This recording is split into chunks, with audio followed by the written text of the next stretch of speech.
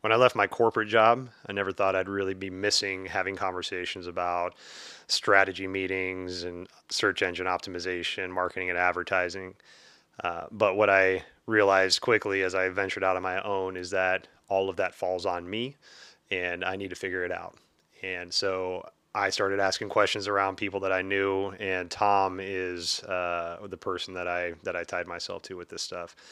So Tom has been a friend of mine for a number of years and has been practicing yoga with me for a number of years. Also, it's how we met. And but Tom is an entrepreneur and has a lot of success with his entrepreneurial endeavors. Has created many, co-created many seven-figure companies. Has helped help the brands that he's working with reach multi-million-dollar levels, and is just really good at what he does. And it makes the information approachable. So today, Tom and I are going to sit and chat about marketing and advertising, how to do it for an individual, the importance of your search engine optimization, a lot of the things that a lot of us as individuals may take for granted or may not want the knowledge for. Tom makes it palatable and finds a way to get it to us. So hope you enjoy the conversation. We're going to go a lot of different ways, tackle a lot of different subjects today, but all good info, all very necessary, especially for the individual entrepreneur, the individual business owner. So hope you get some out of the conversation. We'll see you on the other side. All right, welcome back to the show. Sitting across me today, one of my homies that I love talking about business with. So since I stepped away from my business background, corporate background, all this shit, I found myself desiring to talk about business again and having those conversations, and where I used to like loathe them, and now I'm like I search for them because I just don't have them that often. And so Tom and I have been friends for a number of years through yoga.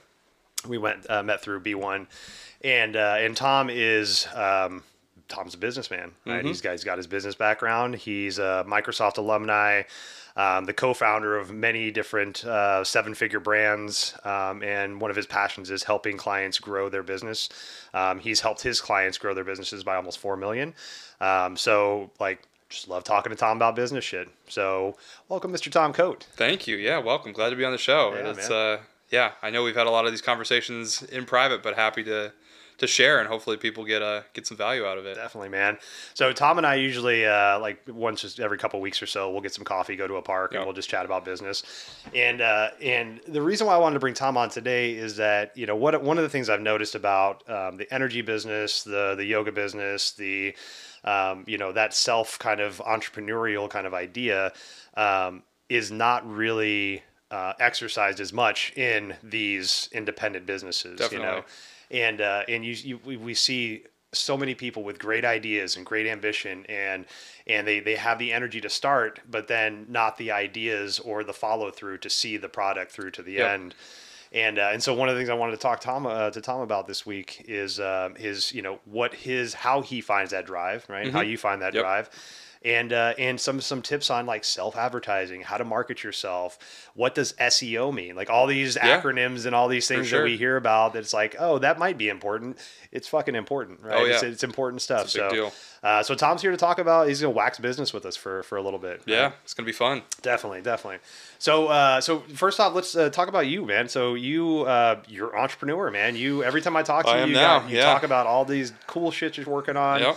Cool projects. We'll talk about Palette a little bit later. Yeah, it's my fun one. Yeah, man. Yep. So how did you dip the toe into entrepreneurial? I mean, it's really always kind of been a passion of mine. So, I mean, I started back when I was in, fifth grade. I was making my own board games and not selling them, but, that was kind of like I was creating things at that point, and I've always just loved creating things. Hell yeah. And so it just kind of naturally fit in with entrepreneurship. And so, I went through high school, went up to Western Washington for college, did that for a number of years, went to Microsoft for a little bit after, knowing that I needed to, number one, pay off my student loans, and number two, at least have a little bit of money before I got started, right? And so that was kind of my stepping stone into taking the leap about four and a half years ago or so, and jumping into entrepreneurship full time, working with a business partner I had at the time, which a lot of learnings there.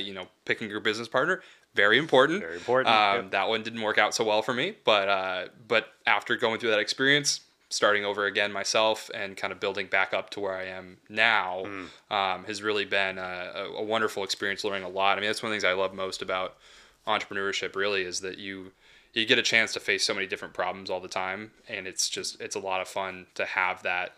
It can be a little overwhelming, definitely, Yeah. not always facing the same thing, because you don't get into that rhythm of really getting mastery on anything, but it does, I think, at least for somebody like me, give me the opportunity to see a lot of things, do a lot of different things. I think that's one of the exciting things about entrepreneurship that I would definitely recommend. And I think diving into each of those things can be intimidating, but it can be fun once you kind of reframe your thinking that way. Definitely.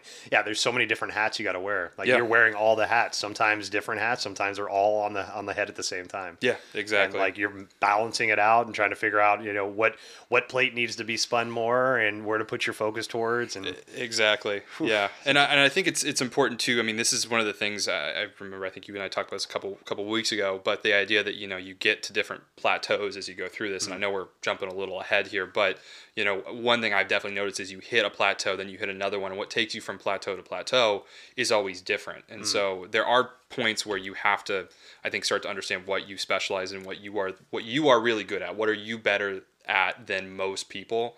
And so like even with the organizations that I'm with and work on now, right, like I have a specific thing that I do which is more technical, right, stuff on more website, that kind of things like that, right, instead of I do have a background in digital marketing. I've spent millions of dollars on ads online, but one of the business partners I have now is so good at it that he's now taken that role, and I've stopped having all the hats, right? Right.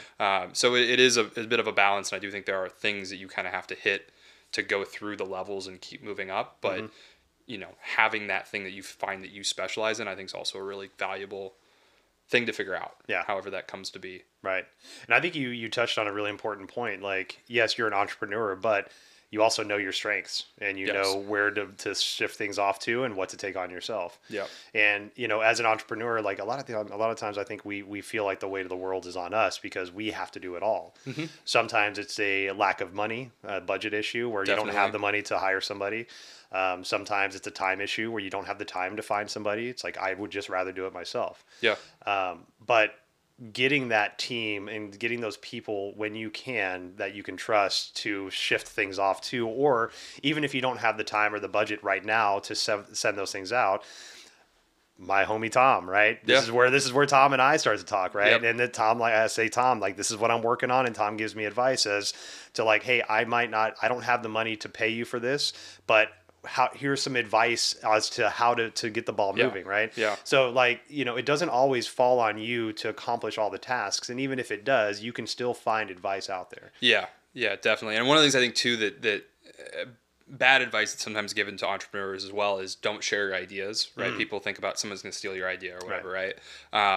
And I think that's a little misguided for a lot of folks, because what ends up happening, at least in my experience, when you start to share those ideas, like you and I have, right, where you start telling me what you're thinking about, is then I can give you, like, I now know that's what you're looking for, and I can provide advice, or I might know somebody to connect you to that can help you with that, right? So that's almost kind of that the you get what you put into the world kind of thing, right? That's the way at least that manifests in my head, is that it's when you start talking about things, there's like this energy to it, and people you just start to put the pieces together, right? And that's why I think a lot of times when people keep it bottled up, yes, I understand there's concerns that somebody might get the same idea as you and start it, but a lot of times, I mean, 95% of it's execution anyway. Right. So even if they know the same idea, I mean, ideas are a dime a dozen. It's really more execution. How do you actually make it happen? How do you make that idea come to fruition? So I would say share and get that feedback. That's how you can connect with some of those people, right? Find the people in your network, because they might not even know that that's something you're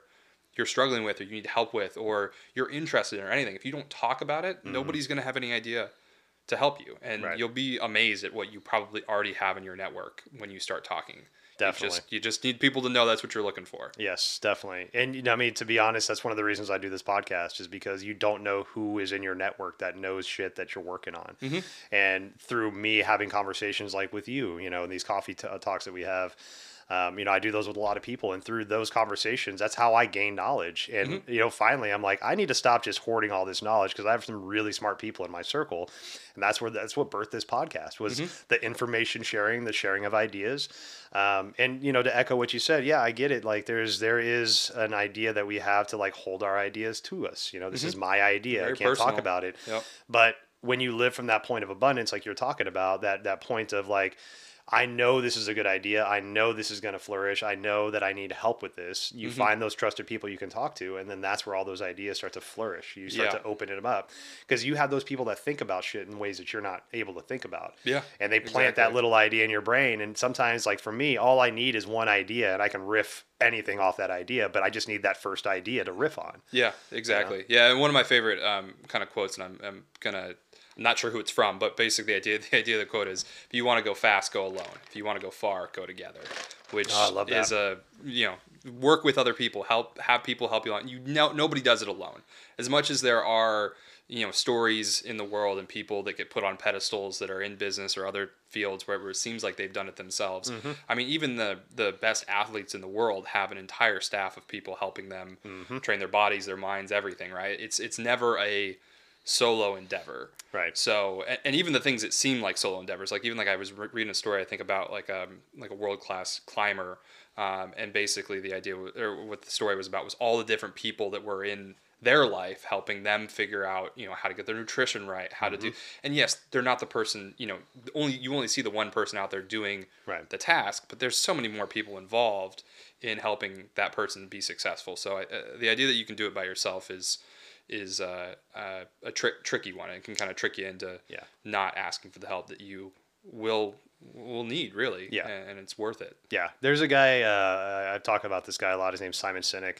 Oh, and, yeah. Love him. Yeah. Fucking love Simon Sinek. And he talks a lot about that whole idea of the self-starter, and it's complete bullshit. Yep. Right. And I mean, I'm not trying to knock anybody that's pulled themselves up by the bootstraps or done the hard, gritty work. But yes. Okay. You might be the sole CEO of that company or whatever it is, right? And it might have been your idea that got him there, but there were also investors that helped you, friends and family that gave you encouragement, right? There's people that have like given you the benefit of the doubt somewhere, right? There's people that have taken like consideration on your story, right? There's all those people had a step in your success. So to stand on that gold medal pedestal and be like, it's all me. Yeah. I did it. That's ego. That's complete bullshit. Exactly. It's all ego. Yeah. Right? And that's, I think that can be challenging and intimidating for people when you see that you're like, okay, that person did all that. Like, I can't measure up to that, which is never true. I mean, the other thing too that is important, I think, when it comes to a lot of this is there's never like one golden ticket. It's always iterations on things. I think that's one of the big things I've learned too, is you don't just have one golden idea and it's that and it's done. Right. Even the best ideas that I think I've had have been iterated on many times before they actually did become a really good idea and make money and be a valuable business to be in. Nothing ever really is perfect up front. And I'm sure there's exceptions. There's always exceptions to the rule. But I would say that's the thing to me that was a big learning as well, was just to get started and really try, right? Like when you're talking about how do you get and keep motivated and how do you drive forward and keep that ambition, I think it's understanding that you're not going to be there tomorrow. You have to give yourself time. You have to give yourself, I mean, it took me almost 2 years really before I kind of got back to where I wanted to be, even financially, with everything I was doing in entrepreneurship, right? It was not a overnight thing. And I would say too, as well, prepare for that, right? If you're going on that journey, make sure you come prepared, because that's important to understand. It's going to take time. Yeah. Yes, there are exceptions. There are people that are successful and they're very successful in their 20s or whatever, but the average age of somebody who's, at least in the startup space, right, is funded as an entrepreneur is like 36, 37. It's like people further in their life, right? I mean, there's all these exceptions that get talked about because they're pretty exceptional cases, but they're not the standard. And understanding that you have the time to keep getting better, and that's really what it is. It's more about the progress every day than it is about being perfect today. Right. And so I think that's, at least for me, that was the big learning over the last 5 years that really kind of changed my thinking, and I think helps me be driven and get some of these projects done, is that I understand it's not about today, it's not about tomorrow, it's about the long haul. Like, what are we doing over the long haul to make this happen? there's going to be iterations. It's going to change a little bit. There's going to be ups. There's going to be downs. But as long as you stick with it, understanding that eventually, if you persevere, and that's a lot of times too, like you mentioned SEO even, right? Right. Some of that stuff that is really long, and we can get more into what that is in a minute because I'm going to go off and I'll still talk about the longevity of some of the stuff. But like a lot of this stuff, it's really just like the last person standing in a lot of ways in some of these markets, right? It's whoever can stick with it long enough to let the success come to them, right? Like you look at a lot of people that get big on YouTube, right? They weren't big to start with. Nobody ever is. Right. They might hit one really viral video out of the park early on, but then the next one's not the same. It takes time to build anything. Right. No matter what. If it's something worth building, it's going to take time. And so you just have to stick with it long enough to let that happen. Let that success come to you. Don't just constantly feel like you're behind, and you'll get there. Right.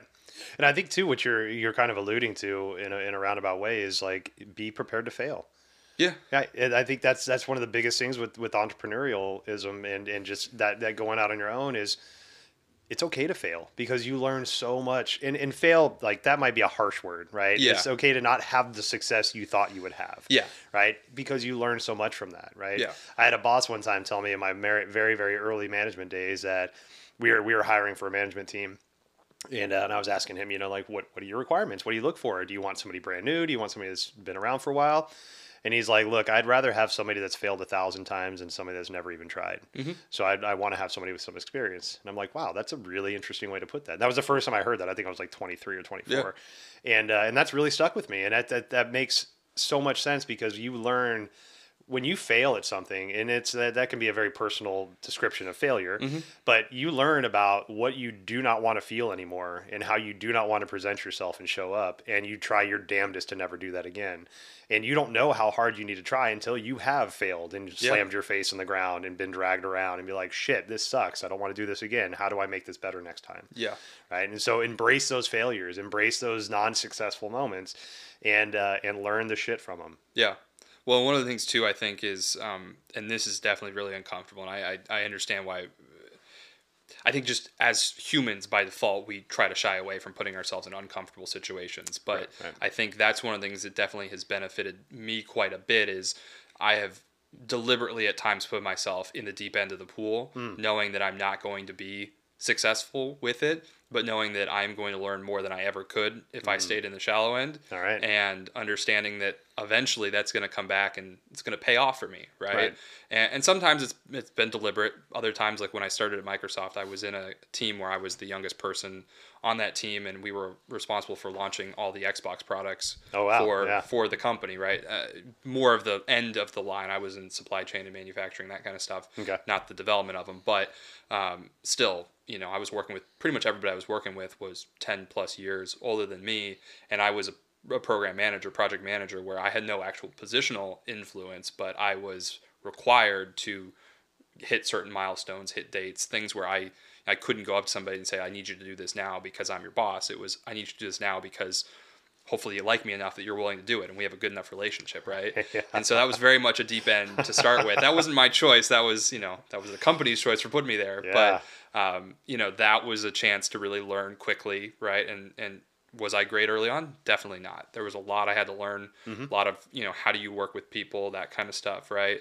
But eventually after, a couple of years, I got a hang of that. And then when I jumped out to start my entrepreneurial journey, I jumped in really, just kind of, I don't want to say blindly, but somewhat knew it was going to be really hard when I started. And it was for a while, and learned a lot and made big mistakes, and, almost drained my savings and all the other stories that you'll hear. But, in the end of the day, it worked out. And that was, yes, it was uncomfortable at the time and it was scary. And I totally understand that that's a very valid feeling that everybody in those shoes will have. Right. But I think if you can just keep persevering and understand that something good will come of what you're doing. Right. Whether it's you're successful in your business or whatever you're trying to work on, or you just are learning some skills that will be valuable in whatever you do next, right? It might not be, that business worked, but it might be, you've learned now how to, manage people, or like, you use your journey as an example, right? With what you did in the restaurant space, and you learned how to manage a space and learned how to manage people and build an organization, right? Active problem solving, Yeah, all that fun you stuff. use all Totally, that yeah. stuff now when you ran the studio for a while, right? Like things like that, right? That those skills go with you, and so even if you aren't successful, quote unquote, in that specific venture, those skills will be valuable afterwards. So just having the belief that something good will come of what you're doing, Right. regardless of success or failure, I think is a great way to keep that momentum going, and just that positive mindset of yes, I'm going to get something out of this. Yeah. Is one of the ways that it's probably the biggest thing that's helped me get through the hard times. Yeah. I look at that as like a friend turned me onto this term a while back, but it's promoted to your point of incompetence. Right. And so it's almost like that, right? Where you get this promotion, you like start to level up. And I'll use my example. I was a good server. They promoted me to bartender. I was a good bartender. They made me a good bar manager. Okay, bar manager. Then I was an AGM. Now I'm a GM. And to be completely fair, like when I got to that first GM spot, I'm like, I don't know what the fuck I'm doing. I have no idea what I'm doing. But at the same time, like I had a good team that was below me, and I had a good team below them. So management team, staff, like all that stuff was there. That gave me the platform to embrace the ignorance that I had, not just live in this knowledge that I'm promoted to my point of ignorance and incompetence, but know that I had a team I can depend on while I built my knowledge base. Now there is the counter of that where I've worked for people that have been promoted to their point of incompetence and just sat there cheering themselves on like, congratulate me, I made it to the top point. I have no idea what I don't know, and I don't fucking care because I'm the top person. Yep. Right. Yep. And that in any position, whether you're the lowest person in whatever company or the highest person in whatever company, you're always learning. You're always trying to adjust and increase your knowledge base. And so, promoted to that point of incompetence with the desire to still learn. Yeah. And to become competent. Yes. Yes. You have to have a curiosity to pretty much anything, really. Yeah. Regardless of where you are and how far you've gotten, because that's the only way you'll keep going, right? That's what, like a lot of people, at least when I was younger, I remember thinking, oh, I'm done with school. I don't have to worry about any of this stuff anymore, right? Yeah. And that's never been the case, right? You always have to stay engaged, And not just to say like reading and all that kind of stuff, but just learning, right? I highly recommend reading if you're not doing it, but like however you learn, just keep learning and keep challenging yourself and keep growing. Yeah. And having that positive mindset to it, to really understand that, it's not about today, it's about where you're trying to go. I think that's the other thing that I see trap that people fall into is there's such short-term thinking with a lot of stuff instead of thinking long-term about what am I trying to build? Where am I going? Where do I want to be? Like, that's one of the big things that you and I have talked about this too, right? Is like sitting down and saying, okay, I want to get there. That's where I want to be in 5 years. That's where I want to be in 10 years, whatever that number is, right? Okay, how do I get there? What are the tools? What are the things I need to build? What are the things that I need to invest in myself, business, whatever, to get to that point that I want to be, and then go do the work, right? But knowing that, like, you're not there yet. That's 5 years out. That's a long ways away. Like, just take a step back and realize, okay, we got these pieces. Because I think when you look at it as oh my God, I want to be there tomorrow, where you're comparing yourself to other people and saying they're already there. Why am I not there? Right. There's just so much more going on. Side note on that whole thing with comparing to other people. Yeah. Because I've had this conversation with a few friends recently, right? The idea that, it's always easy to look at what other people are doing, but you almost never know what's really going on behind the scenes. Yes. So that's a really dangerous thing to fall into, and I would just caution people. I think can be a huge drain of ambition and drive. Right. Is you're like, oh my God, that person's already there. I'm not there yet. What's wrong with me? Why am I even trying anymore? Right. And you got to understand, they might have started 5 years before you, or they might have had, rich parents that set them up to be successful. I mean, there's a lot of stuff like that that happens that you just don't. You can only start from where you are now and build better tomorrow than you were yesterday. Right. You can't have the same level of whatever that they started with or that they managed to get access to. You can only focus on what you're doing. Right. And I think that's another really important thing for people to keep in mind. Definitely. And it's good to have those role models to look at, those the people that may have a business similar to yours or ambition similar to yours. But I think, you hit it right on the head. Like we're in this world of instant gratification right now, where we think like we have this idea, we action it, and boom, it takes, and we're good, right? We take a pill, and all of a sudden the symptoms are gone. The sickness is still there, but the symptoms are gone, right? Sure. So we're used to that instant gratification kind of thing, not knowing the work that needs to go into it.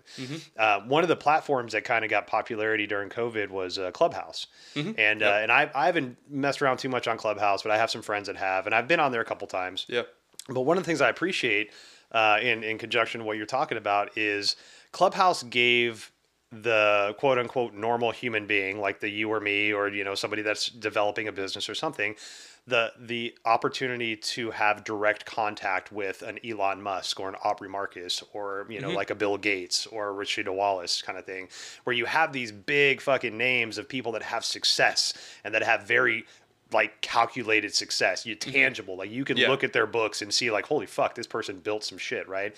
And with Clubhouse, that gave you the opportunity to talk to that person directly.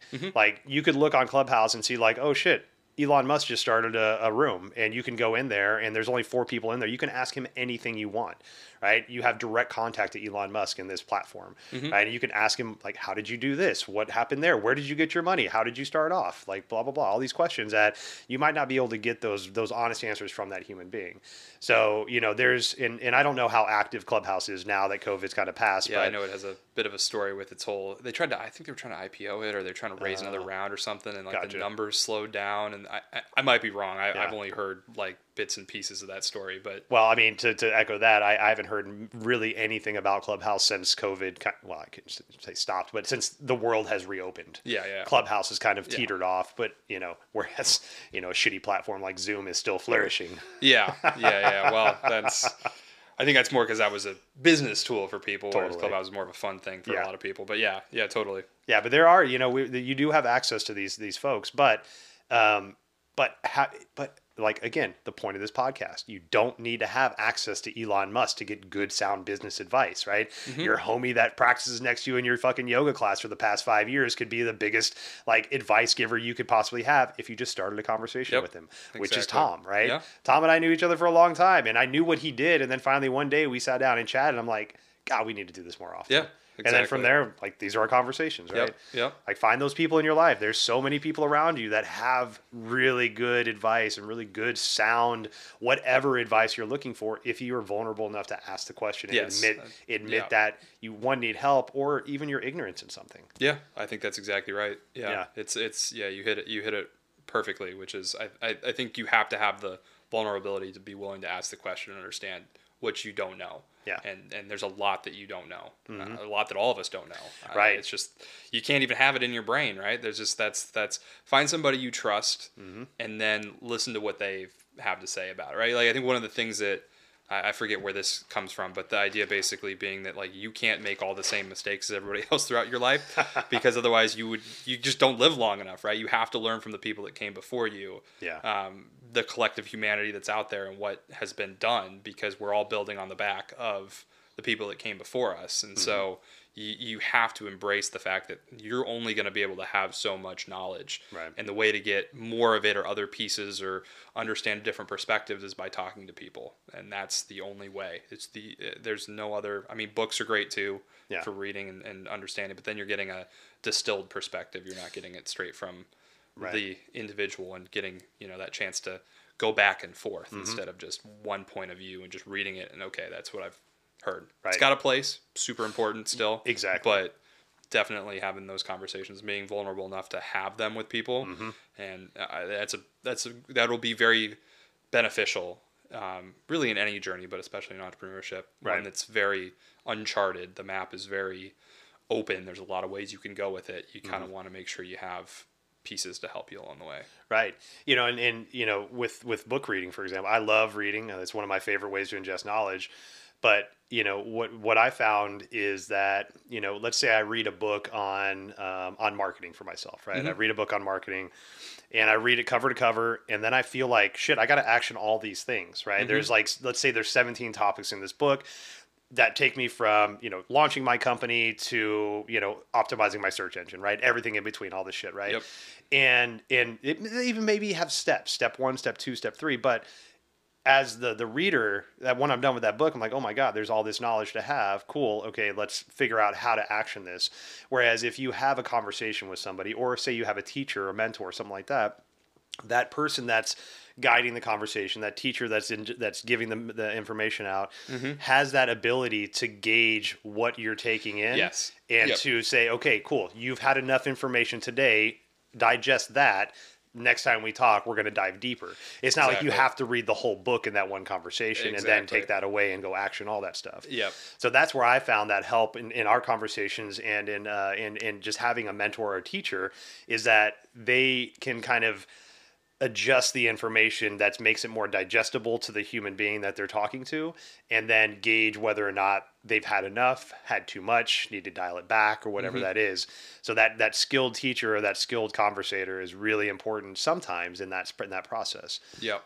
Absolutely. No, I think that's one of the things that is the mark of a great teacher, right? I mean, what you're talking about, the idea that you can understand what the person needs that you're talking to and how you can distill it down. I mean, that's, I think, one of the things when you find people that are ahead of you on the journey, right? And that's, we talk about mentors, things like that, right? Super valuable as well, because they can help you contextualize things that, a book was written for the mass audience, right? Right. It's written for everybody to read. But that's not always what everybody needs. It doesn't mean they don't have great ideas, but starting to distill it down into, okay, well, these are the main building blocks that you need for this or you need for that. And okay, this is exactly what you need right now because you're getting started, which means you need this little piece, or you're further along, you need this piece. And that's where great teachers, like you said, can tailor that down. So Right. yeah. It's always good to get more information. Definitely. Knowledge is power, as they say. It really is, it just metaphorically think of that rainbow Yes. from the PSAs back in the 90s, the more you know, right? The more you know. Hell Yes, yeah, man. exactly. That's all. Well, I want to kind of pivot here a little bit, Yeah. and talk about how some of the ways you've helped me, because that's one of the reasons why I wanted to have you on. Definitely. And so I'll use myself as the example case here, because Tom has helped me like flesh out my ideas, and some are still being fleshed out, some are being actioned already. But so for those that don't know what I do outside of this podcast, I pivoted from my corporate job a couple years back, and started teaching yoga full time, and doing. I'm a Reiki practitioner, Reiki master, sound healer. So switch from this corporate 60 to 70 hour a week job, benefits, pay, all that bullshit, right, to now working on my own, having to generate my own income, market and advertise myself, develop my business ideas to see where this longevity will take me. And so some of the things that I've seen as a bystander in this industry before becoming active in this industry was, you have a lot of people that have great ideas, like they're let's say charismatic yoga teacher, right? They've got a good following, and they've drawn on that following, and now decided they want to open up a business, a brick and mortar, right? Sure. And so they open up a yoga studio, or they want to continue that on their own. So they take this charismatic group that they've developed, and they've opened the studio, and then it just kind of, where do you go from there, right? Yep. It's like, okay, I have the doors open, I'm hiring teachers, I have classes, but then things kind of go by the wayside, because a lot of times it's a single owner operator that is trying to manage a staff of like probably 30 yoga teachers that also work at multiple different studios, plus also have regular jobs outside of that.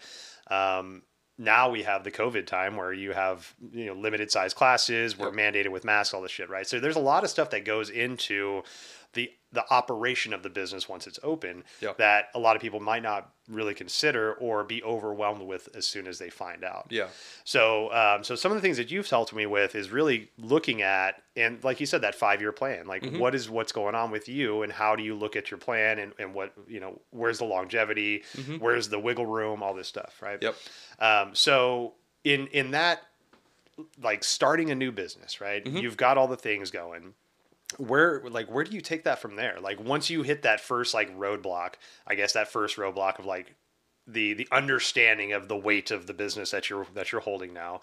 I guess first, like how do you push through that? Like how do you persevere and like have that courage to say, Sure. okay, I got this. Yeah. Well, I mean, it's definitely not easy. Yeah. I think that's always the first thing to acknowledge. Just like you can feel pretty overwhelmed by things. That's a very reasonable emotional state to have in that Right. situation, taking a step back. I think kind of to piggyback off what we were talking about earlier is that's a spot where a lot of times having a good support network and people that can kind of help keep you motivated, right, is good. It's another reason why it's great to talk to other people about what you're doing, because then what will happen, and as kind of a byproduct, it's like, oh, how is that going? How's project so and so, like, how's that going, right?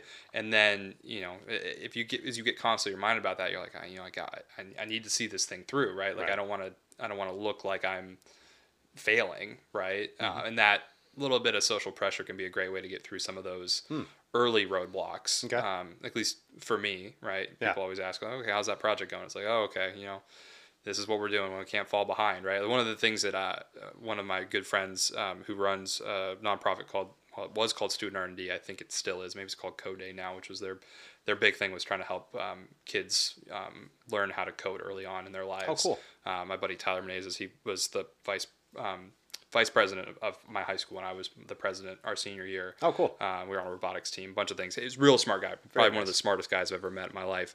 But one of the things that he told me to do early on with the startup stuff that I was doing, because he's done a few himself, was to send like a regular email out every month or every week to just people that are interested, right? Not even people that are maybe investors, but it would be great if they were, right? That's a good thing to do with your investors, keep them up to speed, but just generally stakeholders, I guess, people that are interested in what you're doing, Right. as a way to just stay accountable, right? And say, hey, here's what we did this week. Here's what we did this month. Here's the milestones we hit. Here's where we need help, right? Can you help me with this? And that's a great extension of kind of that bringing the community along with you in the support network. And that's a great way to break through some of those barriers and just keep it going. But you have to have the right perspective on it, because if you look at it as like a chore or something that you feel bad doing, you're not going to do it. So really use it as a tool to help you move forward. Use it as a way to leverage that network you've built, those people that are helping you out and people that are just excited about what you're doing and your success, and give them an opportunity to stay with you and help you motivate through those barriers, right? Yeah. So that's, I think, one of it's a small thing, but it's definitely helpful. It that it really is. And I think, sharing that idea at that point too, like you said, helps keep you accountable, right? That you're working towards, because other people know what your goals are. Yep. But I really, I love that. And when I was in restaurants, when I first started in restaurants, I was kind of ignorant about, business in general. And I'm like, well, very, I guess, scarce, right? Like, this is my stuff, like my ideas. Yep. And my mentor at the time, Jeff, he was the GM when he promoted me, and he started taking me to these restaurant meetings where a bunch of people from different restaurants from all around the Seattle area would meet. Some were our neighbors, right? Our neighbor restaurants. And at the time, I didn't know how invaluable those neighbors were. I thought we were competitors. And so we started going to these restaurant meetings and sharing proprietorial ideas, right? Like, this is Jillian's Billiards Club's ideas for how to set up pool tables for banquet events. Like, theoretically, that's our idea, but we're sharing that to the public. Like, what the hell is this, But then we're getting shares from, like, Duke's Chowder House. We like this. We do this with our presentation of this thing. And then you have, Anthony's Homeport that's saying, hey, we do this, and this is really good for guest satisfaction. It's like, holy shit, we're all sharing ideas because we see the benefit of everybody working towards this similar goal. Yep. Right. And that's that abundance again. Like, when you find that community of people that you can share your ideas with openly, whether it's an individual or a group of people, that really helps you shake loose some of these ideas and burst past those plateaus we talked about earlier. Yeah, exactly. And I know you were kind of starting that conversation a little bit with some of the self-branding and branding sides. So we can jump into some of that too, and I'll give you like a couple thoughts on that side, and then we can get into more of the detailed stuff. But I think, like, one of the things you and I have talked about is, number one, I think it's obviously a great idea to invest in your personal brand, especially with the way I think, and from our conversations, I think the world is heading with a lot of automation, things like that coming into play. You being you as yourself, your personal brand, what you can do, what you stand for, what the world knows you can do and you stand for, is going to be one of the ways to stand out in, I think, what is to be the next 10, 15 years of our lives, at least with things becoming more automated. But you can't automate an individual, and that's where a brand and standing for something, I think, is number one, is really valuable. And the way you build that, at least in my experience, and I've never been a big proponent of this, we're kind of getting into it a little bit now, but I've always been a fan that you kind of have to have done it before you talk about it. I feel like, yes, you can fake it till you make it. There's certainly validity to that statement, but for me personally, to then go out and speak about something, I want to know that I've done it just for my own Right. confidence in it, and just because I've seen a lot of people out there that don't, and this is speaking more from the business side of things, right? There's a lot of business quote unquote gurus out there, and once you kind of know what the formula is and how they follow it and whatnot, it's very easy to see the people that are completely full of it, and there's a lot of them out there. Right. Very much are. But that doesn't mean I mean, they're all making money, and they're all making a lot of money doing it still. Right. Doesn't mean they're doing it in what I would consider to be a very ethical way, but right. there's still success there, which I think shows that obviously the personal branding side of things is valuable, and understanding how to build a brand for yourself is definitely a valuable skill. And the platforms will change, and I'll talk about a few of them, but obviously things come and go, not like, Facebook's been around for a while, Instagram's been around for a while, they'll probably still be around for a while, but the names and the platforms may change, but the ideas right. and the concepts for how you utilize those tools, that's really all they are, is tools for you to communicate, right? And using them to build your audience is valuable. I think number one thing I would definitely say is, if you're starting a business, or you're even somewhat into a business already, invest in making sure you have the contact information for any customers and people that you're engaging with. So like email addresses, right? That's a huge valuable asset when it comes to building a brand. So getting a follower on Instagram is great. Getting a follower on Facebook, TikTok, whatever it is awesome. But find a way to get that person to then either give you their email or some point of contact, because if you can, that's now one step closer to turning that person into a true fan, right? Because now you have a way to proactively reach out and start a conversation, build that trust, know, like, and trust, right, with that potential customer, and eventually they'll buy from you, and then keep the relationship going, right? If you're really building a personal brand, it's about the relationship with the customers. And yes, there are going to be some people early on that you'll probably know a little better than the ones later on, but you have to build those. You have to really be committed. That customer first idea, same thing when you're trying to build a personal brand. It's customer first. Stay committed to that, and that's going to be a good way to get forward. So I think tactically, from the perspective, like, what do you do, boots on the ground, how do you get there? I would say, finding a way to get people to put their email, and you and I have talked about this before, right? When you've been trying to work on your site, hey, how can I build an easy thing that people want, right? You have to give them something in exchange for something like that. So in your case, we've talked about, hey, make a list of flows, right? That people could download. These are the flows that I like. Here's why I picked them. As long as, and just to caveat that too, obviously the content needs to be good. Yes. Right? You can't just give away just crap to people, and because remember, you're building a relationship, so everything you do is a touch point, and it's building your reputation with that individual. Now, I don't say that to also scare people that it needs to be perfect, because it doesn't have to be perfect. You definitely start, like, 50% is a good spot. Like, get close and try it, and then use the feedback to make it better, right? Take the feedback from the customers and the people that are downloading your stuff, and ask them, say, hey, what else could I have used? And this doesn't all have to be, overwhelming in the sense that, like, you have to send all these individual emails out, right? There's so many tools out there that can help you build this as well. Right, there's, the big one, most of the clients and businesses I work with, is called Klaviyo. It's Klaviyo. Okay. Which is kind of the gold standard, at least right now, in the email space. But there's MailChimp. There's a number of other ones out there, right? And you can build automated sequences where somebody downloads something, and then they get another email from you 3 days later. They get another one 7 days later, and you can just build it all out and then see how that does, right? It's going to take some time to get it all sent, so you can see how people are engaging. But then you just look at the numbers and you say, okay. And this is where, I can help provide some stuff for benchmarks for people to understand. But, for email, as an example, if you can get above a 1.5% click-through rate on something, you've done pretty well. If you can get an open rate above 15, 20% right now, you're doing pretty well. Now, that's current industry levels. 10 years ago, they were higher. 5 years from now, they'll probably be lower, because people will engage less with their email. But and there's all sorts of different tools that can come along to do this kind of stuff, right? So email is one great tool, but phone numbers now, if you can get those, and SMS, text message things can be great as well as a way to keep people engaged. Those numbers should be higher because people are more engaged on their phones than they are on their email. So you would expect to have higher open rates and higher click-through rates on those than you would if you were doing email. But these are all great ways to build your audience, right? So you need to keep the customer and the audience that you're trying to build at the center, and that doesn't mean it's for everybody, right? It's for people that are in your tribe, the people that are going to resonate with what you're trying to build. So, with the yoga space and everything that you're doing, right? It's it's people like me, people that are yogis, right? It's not going to be for the average person, down the street, right? Right. It's specific to an audience. So then don't take that, if people are critical of what you're doing, it doesn't necessarily mean you need to take that to heart either, because if they're not from your group, they're not the right people, then you don't really, like, they weren't going to be your customer anyway. Right. Yeah. So keeping that perspective is also important. So understanding who you're going for, right? Who's your audience, and then finding ways to keep them engaged with you so you can build that relationship, build know, like, and trust, right? So they know who you are, they trust what you're doing, and then they like you as an individual. That's going to be how you start to build your audience. And then some of these tools can be used to make that happen. So. I love that. Yeah. And I think that last part, especially about knowing your audience and being be able to work within that parameter, is so important. I've seen so many people bastardize their concepts just for business, just for the one customer to come in the door. They're going to change everything about what their concept is just to satisfy this one person.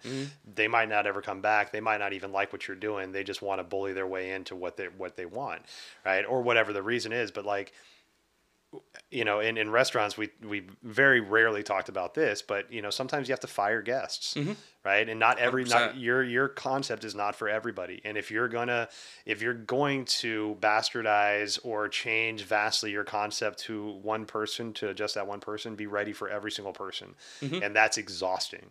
Like, be okay. Exactly. Be okay with knowing what you want to accomplish, and not being able to waver from that. Yeah. Or knowing where your wiggle points are, but still not wavering from that shit. You know? Exactly. Yeah. It's like if you've got somebody, coming into the studio and they're demanding a certain way in the class or whatever, right? Like, okay, no, we keep our heat here. We do this or that or whatever, right? But if somebody comes to you afterwards and says, hey, you've transitioned too quickly with that pose. You didn't let people open their body up and this, like, that feedback's probably useful. That's because very active feedback. It fits with what you're trying to do. It helps you become better as a teacher. Whereas some of the other stuff, like somebody complaining about the color of the walls or something, something silly, right? I mean, that's a silly example, but that's just, don't take that to heart. That's somebody else's problem. That's their problem that they're coming in with. That negative energy they're bringing in is not something that you need to worry about. So it does require some perspective to understand when you do take feedback and when you don't. But I think knowing at least that you will evolve what you're doing, and knowing who you're going for, and then using some of these tools to keep people engaged so that you can build your brand, who you are, and just, it's kind of cliche, but speak from the heart, speak for what you're trying to do, right? Like, know yourself and be confident enough that it's going to work out for you, and stick with it, because it will eventually. I can almost guarantee it with almost everything. That's where the perseverance comes in, right? You're not going to build a personal brand in a day, in a week, in a month, but give it a year or two. If you stay committed to it, I almost can guarantee you will start to build a following. Right. Every major person out there you've seen that has a significant personal brand, they probably started multiple years ago and did not do all that well for the first couple of years. Right. No matter how good they were at it. It just takes time. You have to get your name out there. Brands aren't built overnight. They don't suddenly exist. Not everybody knew about McDonald's when it started, or any of these big names that Starbucks, whatever brand, throw in whatever brand you want. Right. They didn't start as what they are today. They started from nothing, from one store, from one location, whatever. Totally. So it takes time, because you almost think about it like the brand that you're building is like an individual. It's like a thing, an entity that needs to come into being, and it has to be introduced to all sorts of different people. Like, it can't just all of a sudden be the biggest thing ever, right? So you have to have the perspective to know it's going to take time. But if you implement the right tools, you stay active with it, you stay consistent, you will get there. I can almost guarantee it. Yeah, I've seen it just too many times where people, it's just consistency. That's the word right there, consistency. And that's what we tell people in our yoga practice too. Somebody asked me, like, how do you start doing handstands? Be consistent with your practice. How do you be consistent with your practice? How do you be consistent with your practice, right? Be consistent, have that consistency, have that perseverance to push through. And because it is, in this example, for what we're talking about now, this is more often than not a very personal brand. I am putting myself as Adam Reel out there, as a Reiki practitioner, as a yoga instructor, as a sound healer.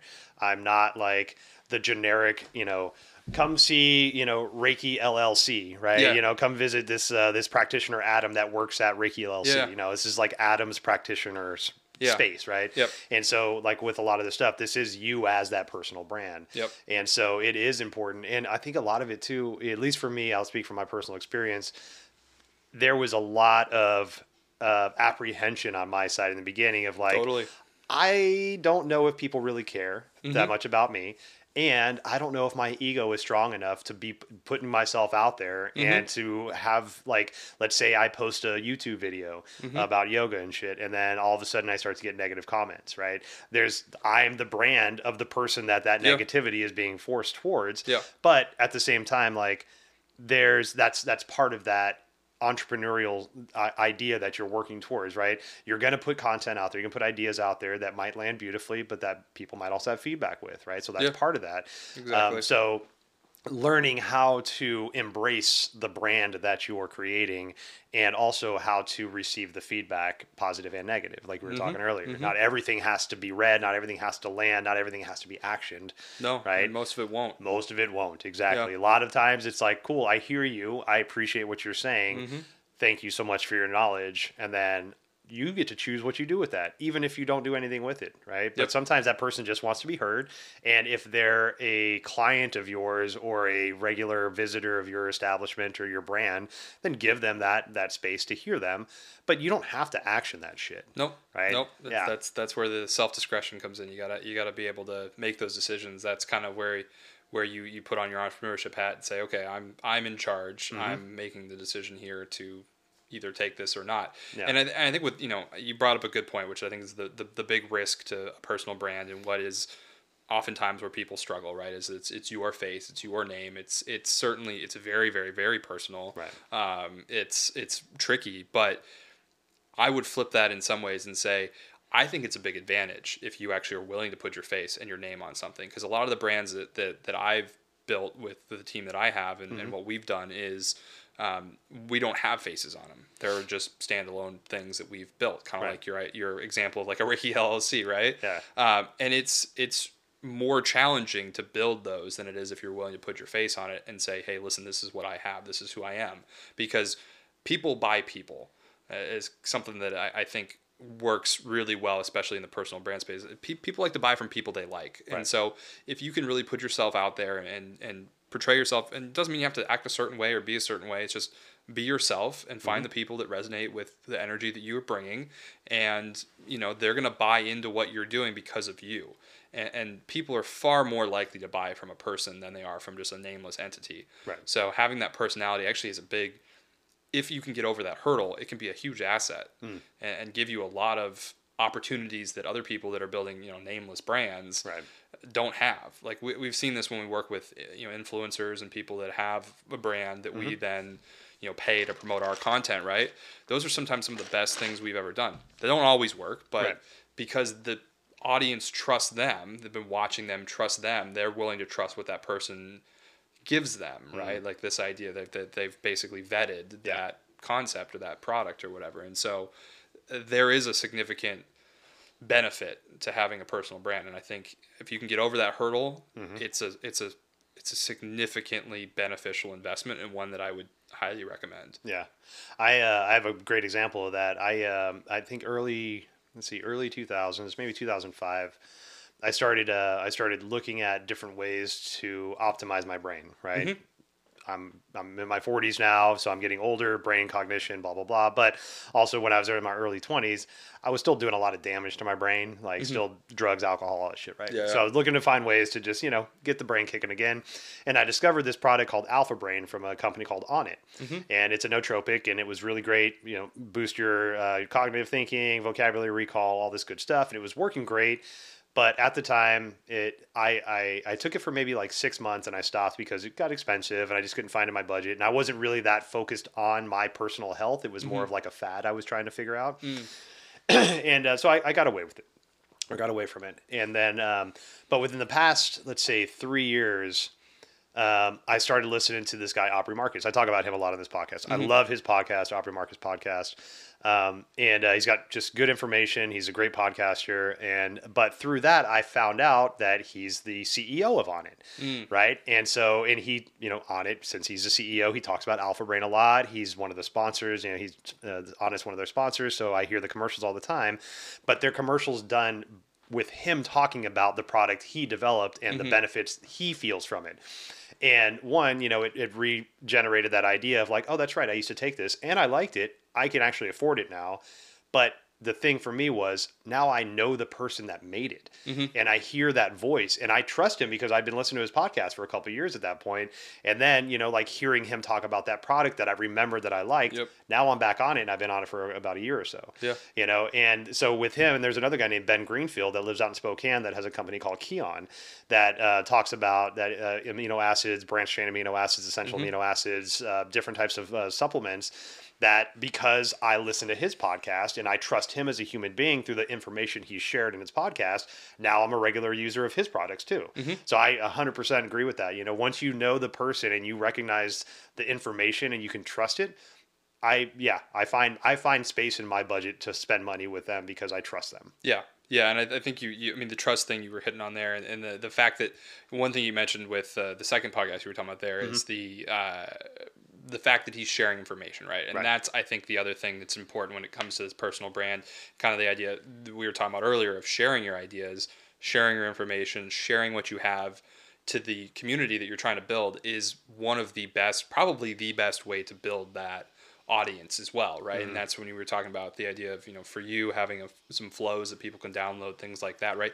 That is a great demonstration of your expertise, right? Because that's really what you're ultimately doing is you're trying to establish yourself as an expert with this audience, right? And the way you do that is by sharing your expertise. You have to show it. That's the best way to get people to understand. You can say, yeah, I'm a certified this, or I've done this for 500 hours, or I've taught for 20 years or whatever, right? That's all great and everything. But a lot of times you just have to show it to people. You have to actually demonstrate that knowledge for them. And a personal brand's one of the best ways to do that. Right. But I think that's, if you're looking for the foundation of what you should include in a personal brand, that knowledge and sharing that and not being afraid to know that, yeah, okay, you are giving away a lot of value, a lot of good knowledge that it took you years probably to build, but that's what's going to build your reputation with that audience. So be willing to share your knowledge with people. Don't hoard it. Don't keep it for yourself. That's how you're going to build. It's one of the great ways, content wise, as far as what you're sharing. We talked about tactics earlier a little bit, but this is more of a, okay, what do I do, right? That's the stuff I would definitely recommend including in that, because that's how you're going to be able to build that know, like, and trust. Yeah, definitely. So with you've talked a little bit about like that ways to get people's email addresses, sure. Or the importance of text messages, things like that. And so one of the advice that you gave me for that is say you have a website, so which I highly recommend. Like if you're on your own, if you're on your own, you need one. Get yourself a website. I'm building mine right now. By the force of Tom. Tom has been helping me and pushing me very gently and very hard sometimes to do this. It's funny because you put context to it, but not knowing ahead of time, I always used to get annoyed when those pop-up screens would pop up on websites and be like 10% off, just give us your email. And I never really put it together that it was like those were popping up. I was going to close out of the website because the website can sense that. It's called an exit pop-up. Right. Yep. Yeah. Yep. So talk about stuff like that. So those are those little ways that the websites are designed to catch your information before you leave. Yeah. Right. Yeah. And that's why they are, is because they know that that's an opportunity for them to keep building the relationship with you as a potential customer afterwards. If they can get your email now, the 10% off, 15% off, or whatever, those ones are a little gimmicky now at this point. That's why, we've talked about it. I think a better thing you do is give something people want. Right. 10-15% off, sure, maybe it's nice, but usually most of the people, it's more from a business perspective. Like when I talk to clients that have e-commerce websites, right, giving that out is not as valuable because usually those people that are going to put their email in are going to be people that are going to buy anyway. Okay. They're just looking for a discount before they buy, right? You're not getting people that are new, people that are early on. So and I'm gonna get a little technical with business, like e-commerce here especially, right? But one of the concepts that I learned early on that was really valuable was this idea of a funnel. Okay. Right. And if you've never heard of a funnel before, visualize an actual funnel, right? Okay. I'm sure most people have actually seen a funnel in their Big life. at the top, small at the bottom. Yes, Yep. exactly. Just visualize that. And what happens usually is you have people that fall within different stages, right? So at the bottom, imagine that's a customer that gave you their money, they bought something from you, right? That's the end of the funnel. Okay. But the beginning of the funnel is people that are generally unaware that you exist, right? They have no idea who you are, they have no idea what you stand for, they have no idea what you're offering, know nothing about you, right?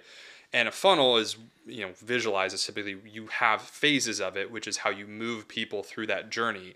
And that's how you can convert people from never hearing from you, never knowing who you are, to maybe being your biggest fan at the end of that. And that can take, weeks, it can take months, it can take years. The length of time required to make that funnel happen is different for every individual. And by individual, I mean every customer that comes through it, right? But visualizing it that way and thinking about, okay, what do I want to give people at each stage of this so that they can start to build, or I can start to build that know, like, and trust with them, so they move on to the next phase, right? So oftentimes you see funnels broken down typically into like 4-ish phases. There's like the early consideration phase, and I'm blanking on the names of the 3. People have all sorts of different names for them, but essentially the beginning is they don't know anything about you. The middle is like they know a little bit, but they're not really ready to buy.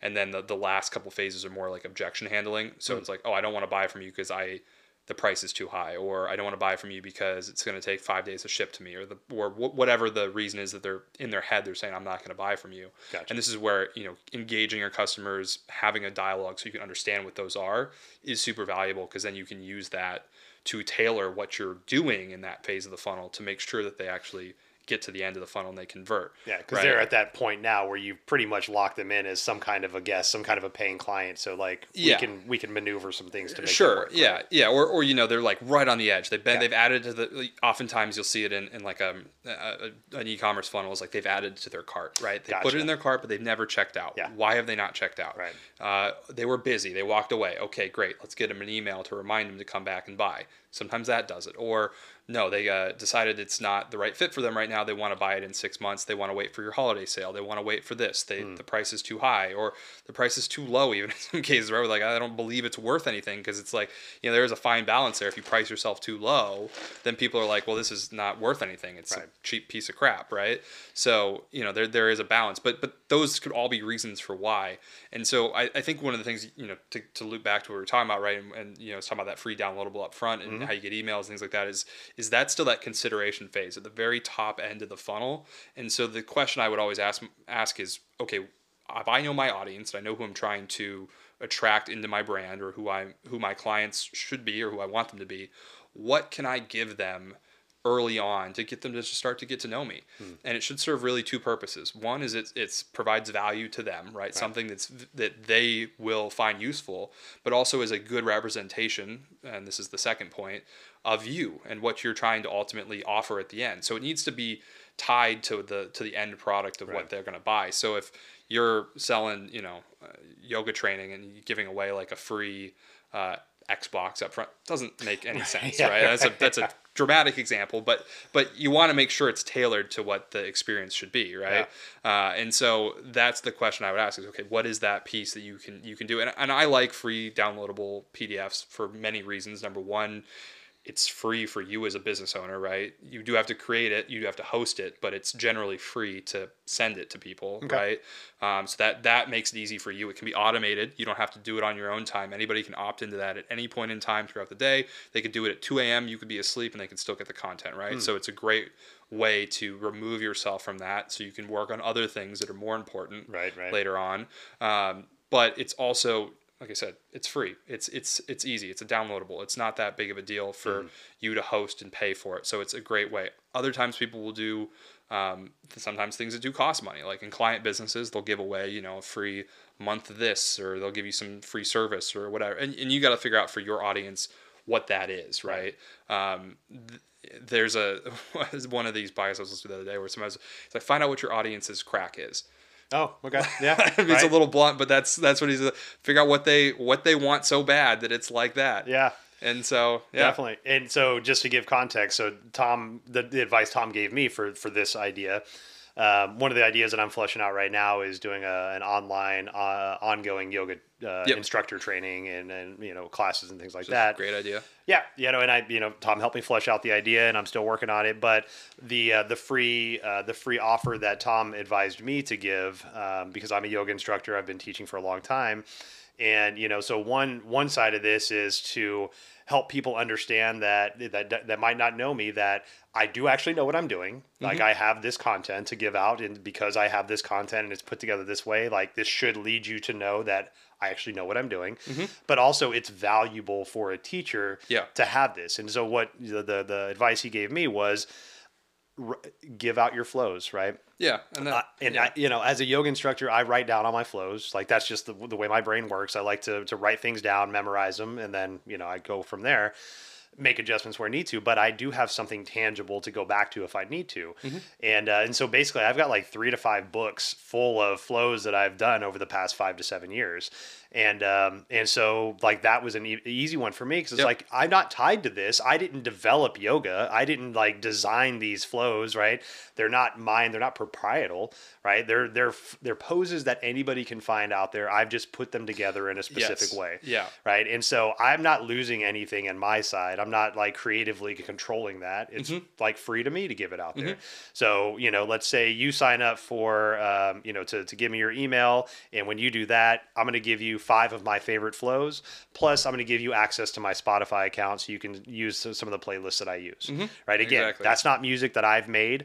I might have put those songs in a specific playlist order, but again, that's not proprietary. Yeah. I'm like the owner of this order of this music. Like Bikram says, he's the order of this order of this owner of this order of yoga. Yeah. Right. So that's easy for me. And that shows whoever my clients are potentially going to be or currently are, that if they download this content from me, they look at it and be like, oh shit, man, that's interesting ways to put that together. Okay. We trust Adam.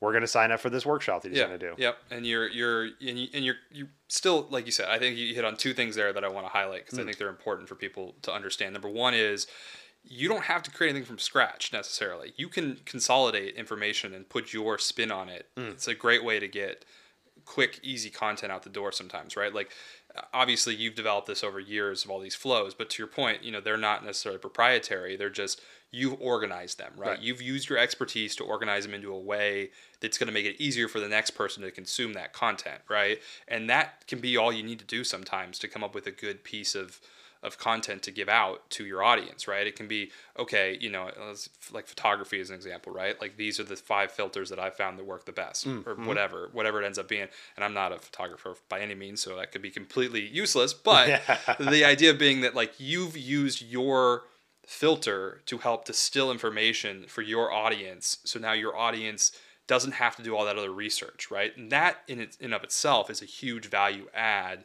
to the community you're trying to build, right? Same thing with a Spotify playlist, like you said, right?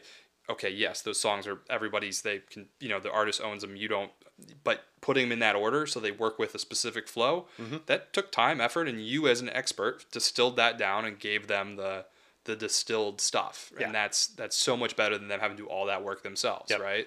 And then they can also kind of see your thinking, right? Like, okay, why do you pick that? Why do you do it this way, right? And that's the other thing you're showing off, and that's the expertise piece, right? So I think that's a great way to come up with content, is if you can what's the word I'm looking for? I'm blanking on it, but basically you take things and consolidate together. You can consolidate information and make it easier for people. Right. That's what. Yeah, I think that's super valuable. So definitely something that I recommend doing. Nice. Yeah, and I so as I'm building my website, that is very front of mind. And even though that iteration of my website isn't going to be for a little while, I still want to have that email capture option. Yeah. Right. And so, I see the next step ahead.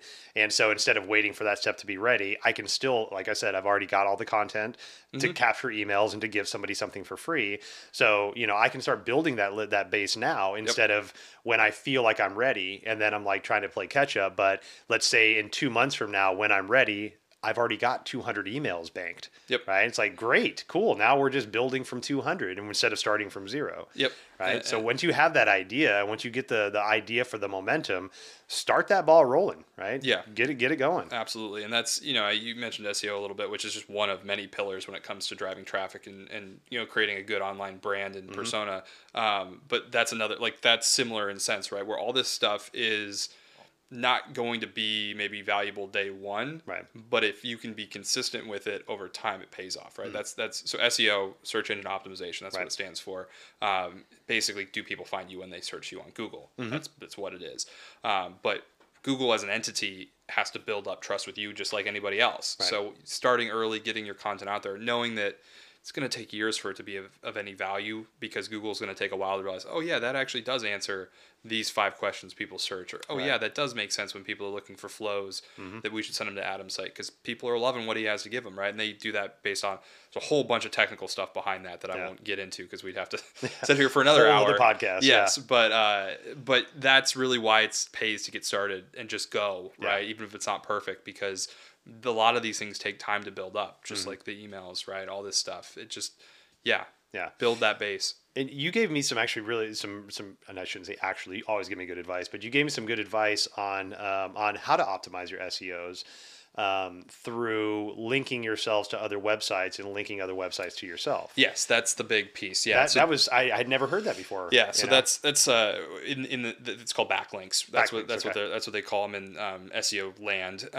And basically it's like a handshake, right? It's like you as a website, if you link to me and I link to you, or however, or like just you link to me because you found content that's good on my site.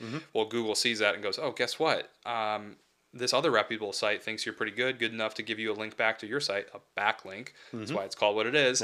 And that's a great way to show trust, right? And that's then how Google starts to figure out, okay, who are the sites that are trusted in this space that I should send traffic to?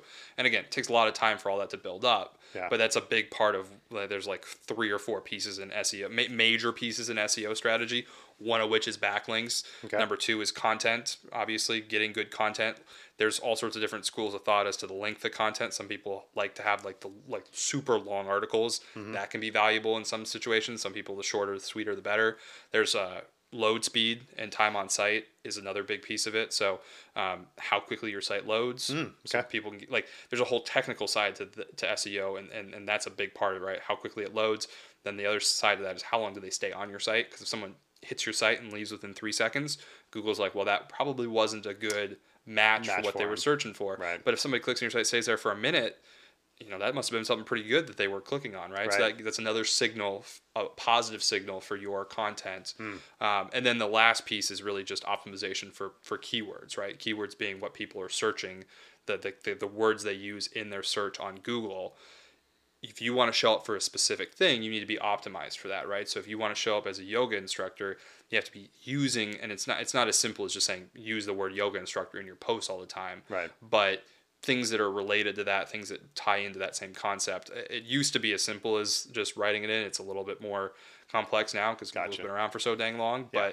But there is those pieces as well that you have to worry about. So you got to make sure you're writing the right stuff. You got to write good stuff. You got to make sure your website's loading fast. And then you got to make sure other people in the world are saying, yeah, that content's good by linking back to you. If you can really hit those 4 things, broadly speaking, you'll be in good shape to try to build some SEO traffic. But just don't expect it to happen overnight. It's going to take a lot of time. Yeah.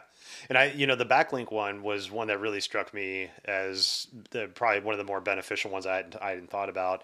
I'm working right now on creating content for my website, but through that creation, and I think what I wanted to say with this is that, talking to people that have created websites or in the process of, your wordsmithing, right? Say you write an article about something and you have it on your website, you probably have a homie that has a website too, right? And you could link to that website, and then that person can write an article and they can link to your website. And then there's that backlink that's starting. And even though, let's say your friend might not have any more viewers or site visits than you have, but you're still, in Google's mind, you're starting to create trust. And through that trust, it grows, right? Yeah. And so it's not going to grow if you don't plant the seeds, right? And those are the seeds that are planted. And through that, you never never know, that person that you linked a website to, your content to their website, they might have somebody that looks at their website for content that might be a little more popular than that person that wants to link then, oh, that's a good article. I'm going to put that on my website. And then boom, now you have two people's websites that your article's on. Yep. Right. And then you're slowly just building that content. And it's a numbers game for sure. I mean, you have to have a significant amount of all of it before you really get any serious value from Google. But that's the thing. If you don't get started, you'll never build it. So you have to get in there, and that's the way you do it. But yeah, I mean, that's SEO, and we can talk. I mean, at some point, if you want to talk tactical stuff on all this, I mean, I can talk we can do paid ads and all the, because most of the money I've ever made has actually been from paid ads. Paid ads. Yeah, that's what I'm getting towards right now with Facebook and Google and TikTok and all the others. But that's a whole other giant bag of worms we don't have to get into right now. We could do that another point of view. If people want to hear more about the tactical side of how you actually build a website, get the traffic flowing, get everything working, we can get more e-commerce at some point. But we might do that, man. Yeah, hell yeah. But that's a deep one. Yeah, that's a lot of time. A lot of tactical stuff we can get into there. Yeah. But yeah. Right on. Well, let's I think, one of the things that I really want to make sure we touch on is marketing and advertising. So I think that's one of the biggest places that a lot of us fall short on. One, because we don't realize how much time and effort goes into marketing and advertising until you sit down and do it. And then not only do you realize the time and effort, but you realize how dirty it makes you feel to promote yourself and to be completely fair, I despise social media for a lot of reasons, but I have it because I see the value in marketing and advertising with it. Before I started going out on my own, I didn't have social media, and I know you're not on social media. I'm barely, right?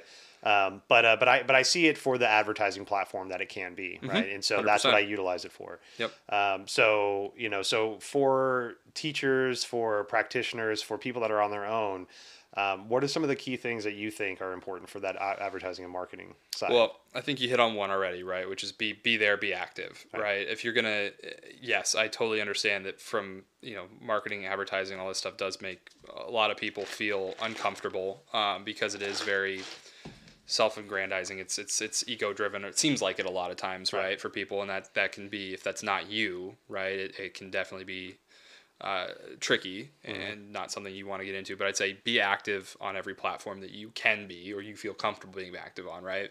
I wouldn't just be on, let's say, I'll use TikTok as an example, right? Don't just be on TikTok because you can. Be there and make content that matches the platform, right? It's very different what you should put on there versus what you should put on like an Instagram or a Facebook or a YouTube, right? YouTube's another big one.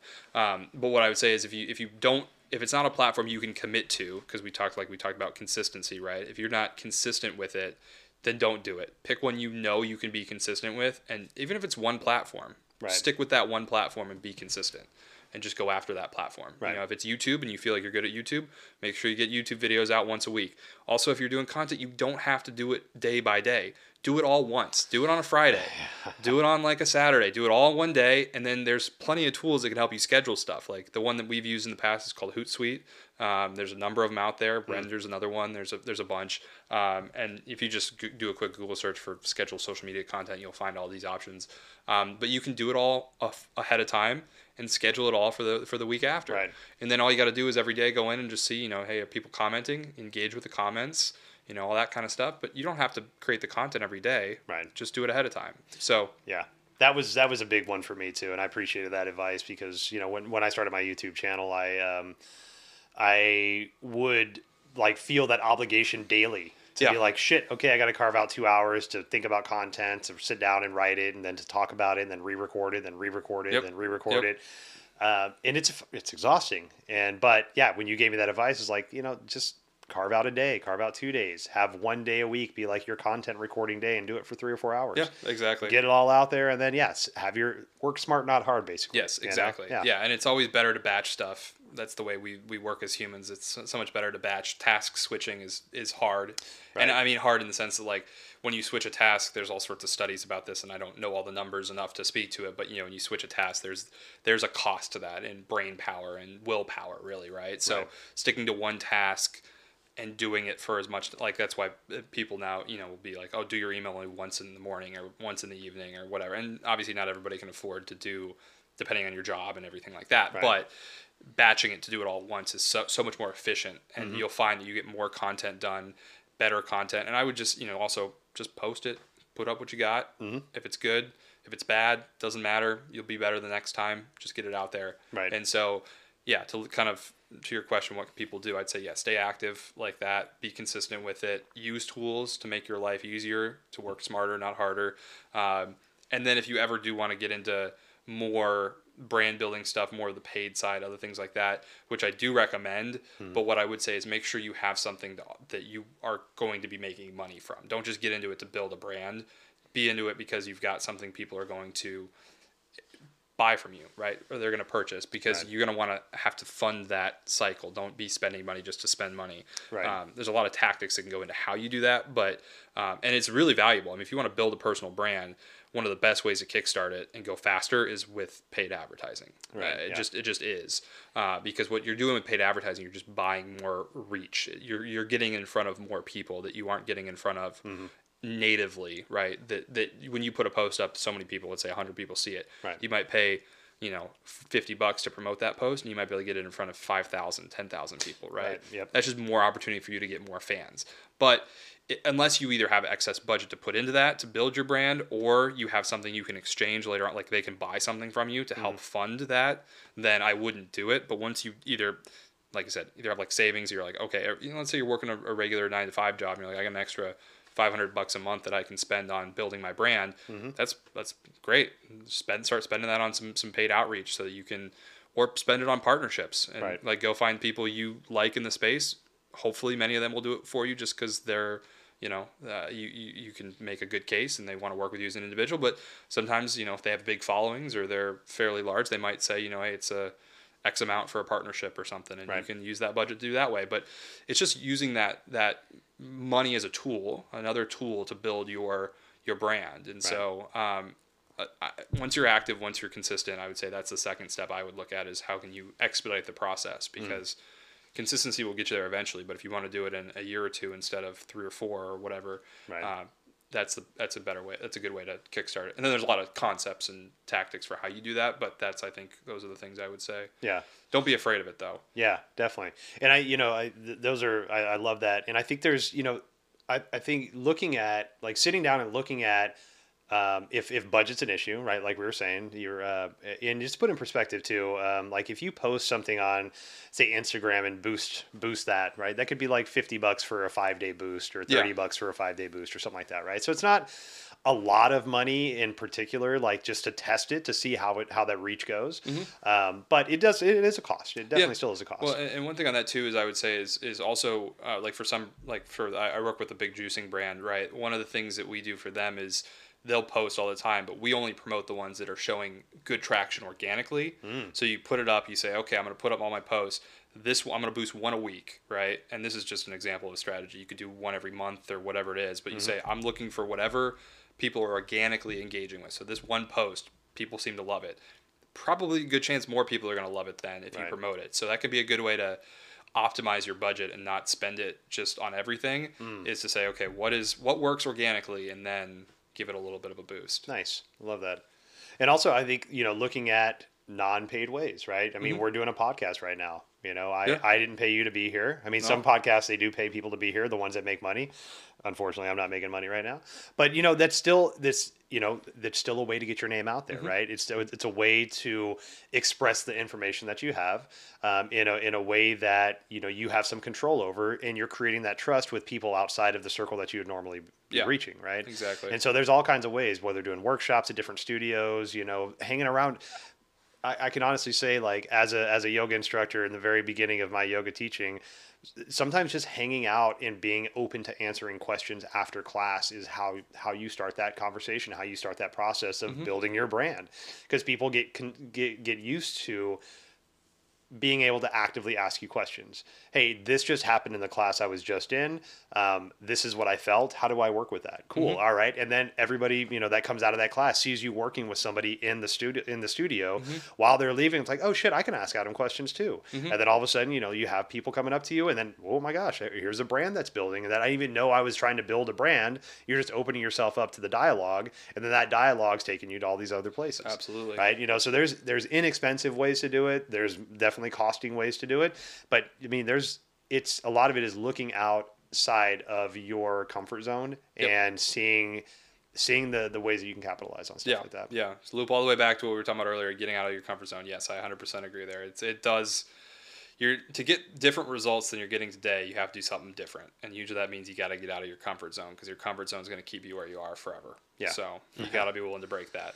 Yeah, yeah. That, and if you're an entrepreneur and if you're doing something on your own, you're gonna be uncomfortable. So get used to that. Yeah. And I think and there's a book I'm reading right now called Art of Impossible, and Stephen Coulter. He's written a bunch of books, Stealing Fire, all these things. Yep. He's a great author.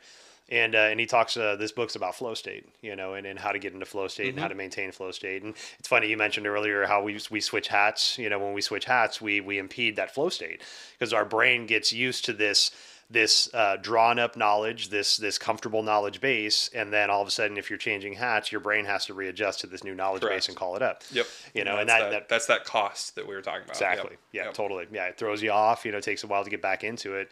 And so, having that ability to be in your flow state and to see that through, is very, very important, for your consistency and for the task that's at hand. Absolutely. There's so many of these little things that, when you start paying attention to the way your body chemistry is and how you show up to certain situations and how adverse you are to certain situations, like that's all telling, right? That's all telling you something, and paying attention to that will help you start to manage your days, right? Let's say towards the beginning of the week, I feel non-energetic and a little more lethargic, so I'm gonna do my admin work. I don't have to be front facing. I don't have to be client facing.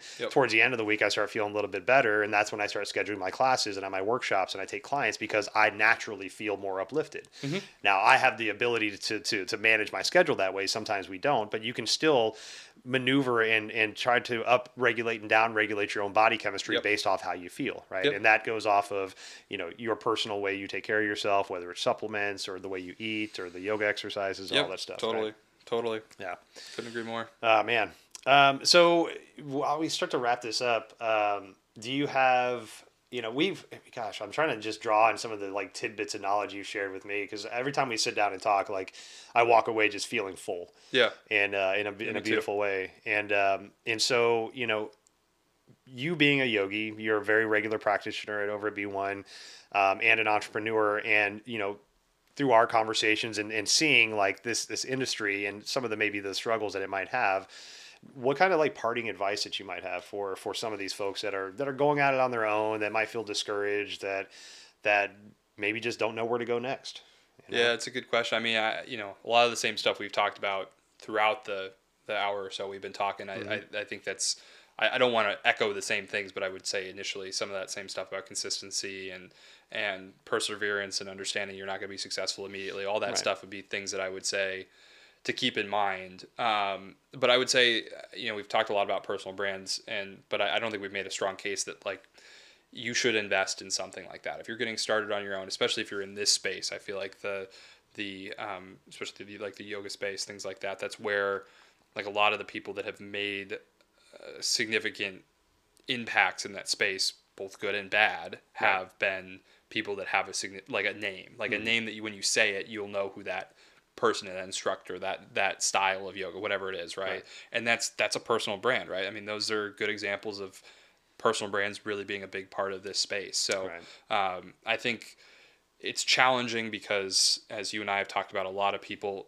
the business side of this is kind of not, it doesn't come naturally in this space. People feel very, they feel a certain way about it. They think it's kind of, it's dirty, it's nasty, whatever you want to call it, right? But I think shifting your perspective, understanding it's just another tool, just like everything else. It's a skill set to have and to learn how to promote yourself. Look at it this way: if you look at it and you think it's a negative thing, then turn it around and say, listen, the more people that I can attract to work with me, the more people I can help, right? The more people I can impact in a positive way. If I don't make a name for myself and I don't get myself out there, then how are these people going to know what I have to offer, the knowledge that I've built up and what you can give to the world, right? That's, I think, important when you think about this, because if you think about it from a negative, I don't want to promote myself, I don't feel like that's necessary, or I almost maybe think that's evil in the space, because obviously there are a lot of people in business that are pretty bad. There's a lot of good too. I mean, it goes both ways, just like everything, right? But if you look at it from a negative perspective, you're always going to be kind of stuck in that rut. But if you can turn it around and think about it in a positive way and think, okay, how can I actually get more people in my tribe that I can then help? And that, if that's your goal, right? You have a good, wholehearted intention with what you're doing, then the rest of it's all just tools to help you achieve more with that, right? It's not a bad thing. It's just it's going to help you do more and help more people. So I think as a parting piece, I would say, think if you're in that group and you're thinking about it that way, change your perspective and say, listen, this is a very positive thing I'm doing. I know I can help people. I know I'm helped people before. Right. This is just a way for me to help more and do that then.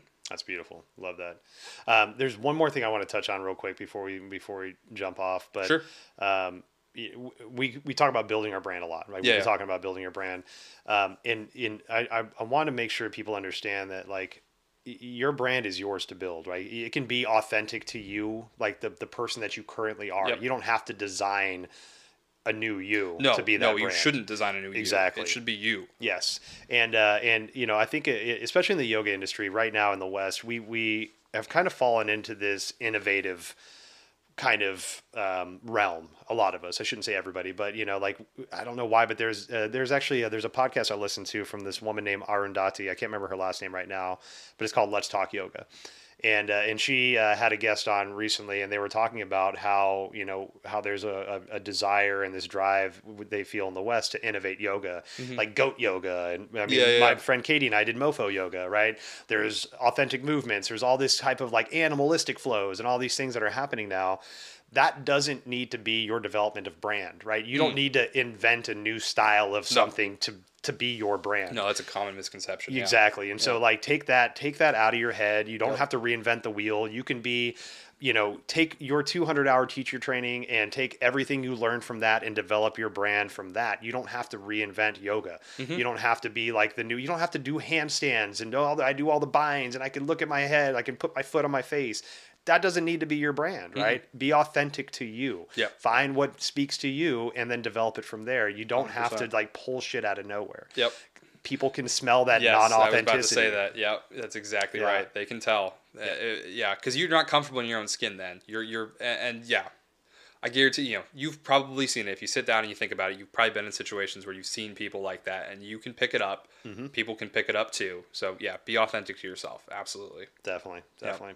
Well, dude, man, thank you so much for being Good here. Stuff, yeah. Let's get you back. We'll talk about SEO, some more like just nerd out on some. We'll get some more tactical stuff going. If people are interested, I'm happy to come back and talk more tactical. Definitely, and we'll leave links for Tom in the show notes to how to get a hold of you. You do some consulting on the side as well. Yeah, so not much. I mean, I'm happy to answer questions if people email me something they want, but I mean, I don't really. I've got too many of my own things going on right now that I don't have a lot of time. I've got 3 or 4 businesses I work with, and I only really work with them because I've been working with them for so dang long. I want to see them to completion, but we didn't even get to talk about Palette yet. Nah, we can talk about it another time. We'll talk about Palette. Keep an ear open for that name. That's gonna be a really cool one. Yeah, this should be fun. Hell yeah! All right, brother. Awesome. Thank you so much, man. Yeah, it was a lot of fun. See you next time, man. All right, thanks so much for spending time with Tom and I. Lots of information to digest. We'll leave links in the show notes for all the information that you might need to follow up on. Also, contact info for Tom and myself if you have questions you want to reach out for us directly. But please share the information, share the podcast, subscribe on your favorite platform. Leaving comments is super helpful. It helps us know what information you're liking and what information you're looking for. So much love, obeisance, and love to you all. See you next time.